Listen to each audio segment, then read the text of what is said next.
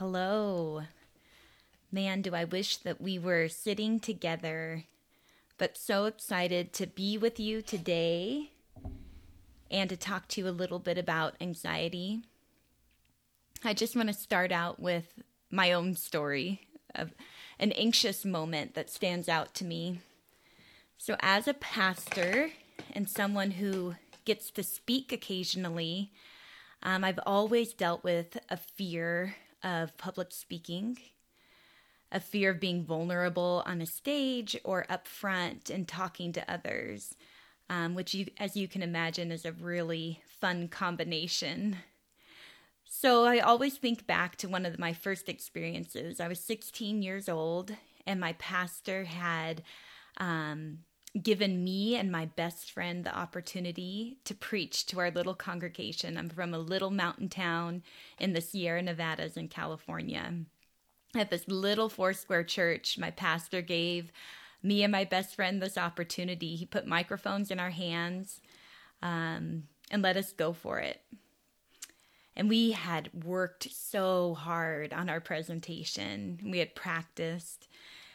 And we got up, and my best friend, Andrea, she went first, and she had planned she was going to do about 10, 15 minutes of talking. And so I'm standing there watching her, and she gives it her all. She is swinging from the fences, giving it her best, and she's done in about, 30 seconds. And she's staring at me. Her brown eyes look like a deer caught in the headlights, like, it's your turn now. And I was riddled with nerves and anxiety. The tape that we all have that plays in our minds, my tape of you're not enough, you're going to fail, everyone's looking at you, you're not good enough, playing in my head. It's so loud, it's reverberating. But I just go for it. And I start speaking. And I don't know what I'm saying. It's almost that out-of-body experience where you're looking at yourself. And I'm looking at my congregation. I see my pastor in the back. I see people disengaged. I see my 4 older siblings laughing. I see my mom looking concerned. And I froze. My anxiety gripped me. And then, without even knowing what to do next, it was either run out of the room and go hide somewhere, or just keep digging the hole bigger. I called the congregation to an altar call. I invited the congregation after another 30 seconds of another 16-year-old girl speaking at 1,000,000 miles a minute to accept Jesus. You could have heard a pin drop. Oh, my siblings were totally laughing at this point. My mom's look of concern had increased. My pastor's looking at me like, okay, kid, go for it. No one in the congregation is moving. It was the longest 30 seconds of my life. And then my dad, all 6'3" of them, stood up in the middle of that little congregation, and he just locked eyes with me. My dad, who'd been walking with the Lord for 20 plus years, lifted his hands and he received Jesus all over again for me. But I will never forget the blanket of calm and peace that washed over me when my dad stood up and his eyes locked with mine. And he had a smile from ear to ear. I could feel how proud he was of me, how much he supported me, and how much he loved me in that moment. And I will never forget the sense of calm that just like a warm blanket just enveloped me and eased my anxiety. It just slowed the whole process down for me. My dad locking eyes with me is probably the only thing that kept me going. The only thing that kind of kept me going with, this was rough, but I can do this. I feel like the Lord's given me something to say and I can say it. Remembering my dad locking eyes with me is kind of my centering place before I speak now. It's my centering place of I'm seen, I'm known, and I'm loved. And as we start this conversation with anxiety, maybe you're tuning in today because it's part of your story. Or maybe you're tuning in today because it's part of someone's story that you love. Maybe you're the one watching someone who is wreaked with anxiety, riddled with anxiety, and it's robbed you or someone you love of too much of joy, of peace, of patience. As we talk about anxiety today, I just want you to close your eyes, settle in, unless you're driving, settle into wherever you are. And just imagine your Heavenly Father's eyes locked with yours. And He sees you where you're at. He has a smile on His face from ear to ear. He's proud of you, and He's for you. Have that picture with you as we talk about anxiety. We all have fears. We all have worries. It's just part of life. The problem isn't having worries. The problem isn't having fears. Fears keep us alive. There's a place for healthy fears. There's a place for, that's too close to the edge. I'm not going to go there. That saves our lives. The problem with worry and the problem with anxiety is that it doesn't help us. Now, fear, like I mentioned earlier, it has a place. It can save our lives at times. That healthy place of fear. But worry and anxiety, it does not serve us well. Anxiety is our attempt to calm our body down. If depression, that maybe is the sister to anxiety, if depression is trying to wake our body up, well, anxiety is our attempt, and a feeble attempt at that, to calm our body down. We've got this brain that is so intricate, it's so beautiful and holistic, working together that, man, how can anyone believe that outside of God's holy touch were our brains created? We've got this left side of our brain where we think logically, we organize thoughts into sentences, we have sequence, there's order, there's the letter of the law. How many of you are saying, yep, that's me, I'm a left brainer?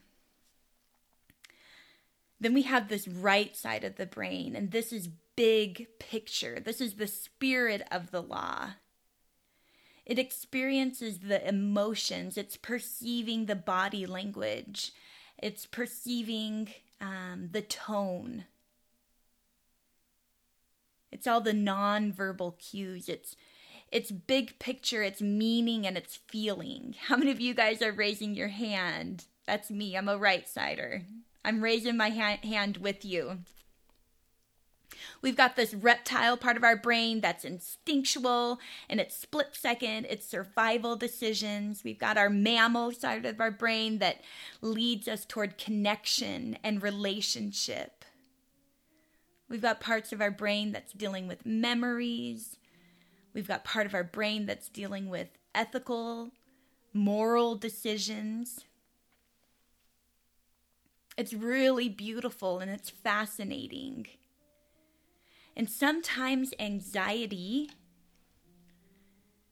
tries to function and just hang out in one part of the brain. And so there's some really practical things, some really practical ways of talking in anxiety. We're not going to hang out here long, but it's important for where we're going to go. So I just want to talk a little bit about the process that's going on in our mind and our brain when anxiety feels so big that it's going to take over. So we've got the lower part of our brain, the more primitive part. This is our basic functions, our breathing, our blinking. It's our innate reactions. It's fight, it's flight, strong emotions. It's your anger and your fear. And we've got the upper part of our brain. This part of our brain that is, it's sophisticated. It's intricate. It's where we think. It's where we plan. It's where we do our imagining and our creativity, where our sound decisions are made, where we have control over our emotions. We have control over our decisions, over our body. It's the place that where we're self-aware. It's the place where we can see another person's, we can see their story, we can see them for who they are, and we have empathy. That's our upper part of our brain. And there's this disconnect or this experience that happens for us when our little part of our brain, this tiny little part of our brain, the amygdala, whose main job is to quickly process emotions, and it's quickly to process danger signals in the environment that could be signals of fear. And when our amygdala, when it senses danger, it can send off warning signs, danger signs. It's telling you to stop. And it's gathering information from our experiences. It's gathering information from your story. It's gathering information and conditioning that you learned in your home. When you learned how to function, how to behave in society, what's right, what's wrong, what your role is in this life. And when your amygdala senses danger, sometimes it can be too loud and too much. And it can throw obstacles in the way of figuring things out, and we can feel stuck with these thoughts where we can ruminate. We can ask thoughtful questions at first, and then we ask them again, and then we are spiraling. We're going down that rabbit trail. If you deal with anxiety, or if you have someone in your life that you've seen battle with anxiety, you know what I'm talking about. It's that being stuck. It's that paralysis. It's a hijack of your thoughts. It's a hijack of your brain. Now, the amygdala, we all want it. We all need it. It does its job well in life and death matters. It just doesn't serve us well in everyday situations. It doesn't serve us well when we're just dealing with life matters.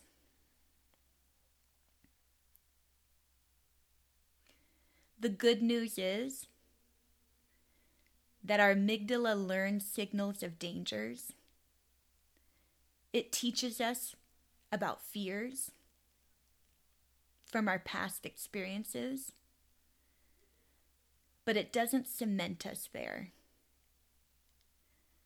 We can grow, we can learn, we have new experiences that shape us, that form us, and there's hope. There's hope that things that have felt dangerous before. Maybe we didn't have the tools in our belt to address them at the time. But at this time, at this place, if you're listening to this podcast, maybe this is your invitation that there's freedom in that area. Maybe this is a moment of recognizing it doesn't have to be this way. When my mind feels like a battlefield and I feel stuck, maybe this is your opportunity to know it doesn't have to be that way. One way to slow down anxiety is to slow the whole process down, is to notice, what are my anxious thoughts? If my anxiety could speak, what is she crying out for? Anxiety is the byproduct of fear. What's the fear? What's the root that is crying out for help, that's crying out to be comforted? When we can name our fears, when we can name our emotions, man, then we can tame it. Then we can tame it. So the first thing I ask you to do with your anxiety, or to lead or to help someone in your life with anxiety, is just to notice. Notice what the thoughts are. See if you can tune into the feeling. What is the fear behind the anxiety? Is it shame? Is it feelings of inadequacy? Is it low self-regard? Are you feeling unsafe? Are you feeling alone? Once you can name that fear, name that feeling, think about what you normally do when you feel this way. This is when we're kind of tapping in and we're engaging all sides of our brain. So we can name the feeling, we can name the fear, we can call it out for what it is. And now we're slowing it down and we're looking at the process. What do I normally do when I feel this way? When I'm feeling like I'm going to fail, when I'm feeling like I'm not enough, when I'm feeling shame, when I'm feeling unsafe, when I'm afraid of danger, what do I normally do? Where do I feel it in my body? Oftentimes our body is speaking to us clearer and louder than we pay heed to, than we pay attention to. Is your stomach in knots? Are your shoulders tight? Do you feel it in your neck? Listen to your body and say what you normally do. What are my anxious behaviors? How am I trying to calm my nerves? How am I trying to calm my fear? What are the tools that I've been using that no longer serve me well? You're naming that fear. You're seeing those thoughts. Maybe naming that feeling. You're slowing down the process and you're engaging your mind. You're thinking about it. You're giving order to the chaos of anxiety. What do I normally do? What are the anxious behaviors that maybe I've done because they have made me feel safe, but they have not, in fact, created safety. They haven't served me well. They haven't helped me. What do I do?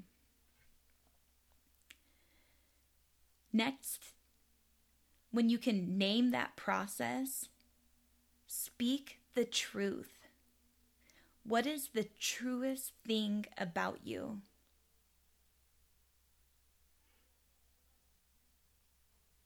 Pause for a moment. And oftentimes when someone asks you, what's the truest thing about you? Man, we look up to the left, we look to the right, like I don't even know. And if you're at the place right now where you feel that, I don't even know the truest thing about me,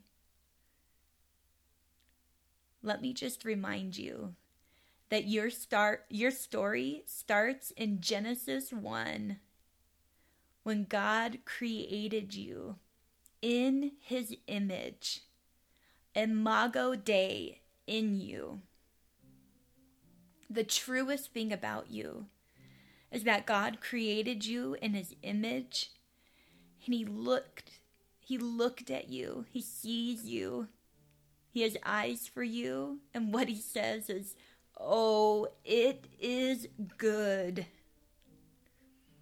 Admiring the work of his hands, the truest thing about you, that you can't earn, that you can't achieve, that you can't earn the love anymore. Nothing you can do can make him love you more. The truest thing about you is you have a heavenly Father who has eyes for you and who loves you. And if you hear those words, and maybe you've heard them before and they don't stick with you, or it feels like you know in your head but you don't know in your heart, my prayer for you is that you experience that love, is that you reach out. If this doesn't feel like your truth yet, reach out. Keep talking about it. Dig your heels in and stand your holy ground. The truest thing about you is that you're made in the image of God. He loves you. He sees you, and he's for you.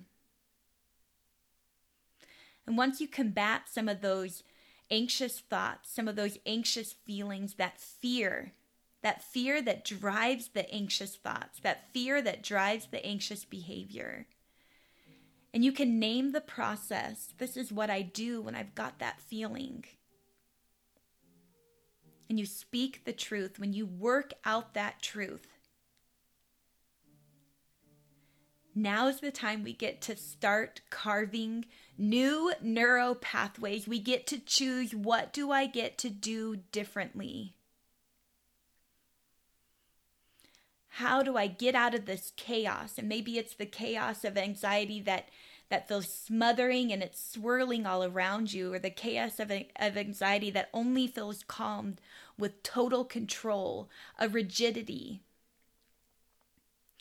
Where's the freedom for you when you feel like your back is between a rock and a hard spot? What is that third option? Where is God leading you to a path of freedom? Anxiety will always maximize the problem. It'll make the problem seem bigger than it is. And anxiety will always minimize you. Let me say it again. Anxiety will always maximize the problem. Too big, too much. It'll make it bigger than it is. And anxiety will always minimize you. Not enough. You can't do it. You're going to fail. And these 4 steps, although they may feel clumsy at first, man, find your support network. Find your resources. Speak out. freedom is available. Change can come. You're not stuck. And maybe this has been your story. It doesn't need to be your future. Anxiety blinds you from your options. I want you to know right now there are resources, there are books. If you're looking for a child, Sissy Goff's Braver, Stronger, Smarter is an excellent guide for girls to overcome worry and anxiety. The Whole Brain Child is a beautiful resource. If you need help slowing down the process, just to see the forest for the trees, Sacred Rhythms by Ruth Haley Barton is a beautiful book, a great resource for those of us that want to calm the anxious ways down, to adapt some kind of rhythms and spiritual formations that help us slow the process down.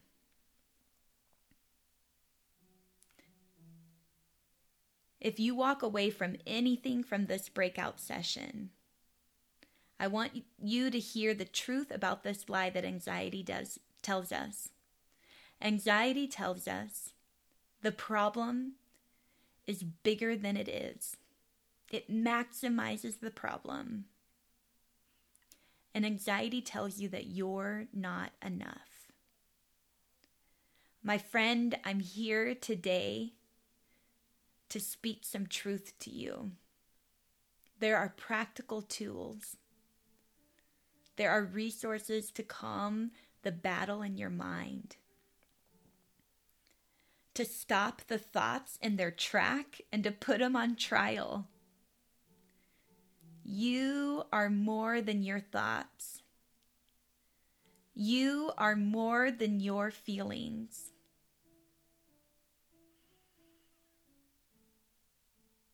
As we wrap this up, I just want to remind you. I want you to have that same picture that I have. When anxiety creeps up and I can feel it in my gut, I can feel it tensing my shoulders, when my jaw is clenching and my mind is racing. I want to paint that picture again of that recentering of a father whose eyes are locked with his daughter. He's not looking at the failure. He's not looking at the mistakes. He's not looking at the situation. His eyes are just locked with yours. He's just concerned with you. Everything else falls away and he sees you. He sees your feelings. He sees your thoughts, your needs, your desires. His eyes are locked with you. And there's safety in that.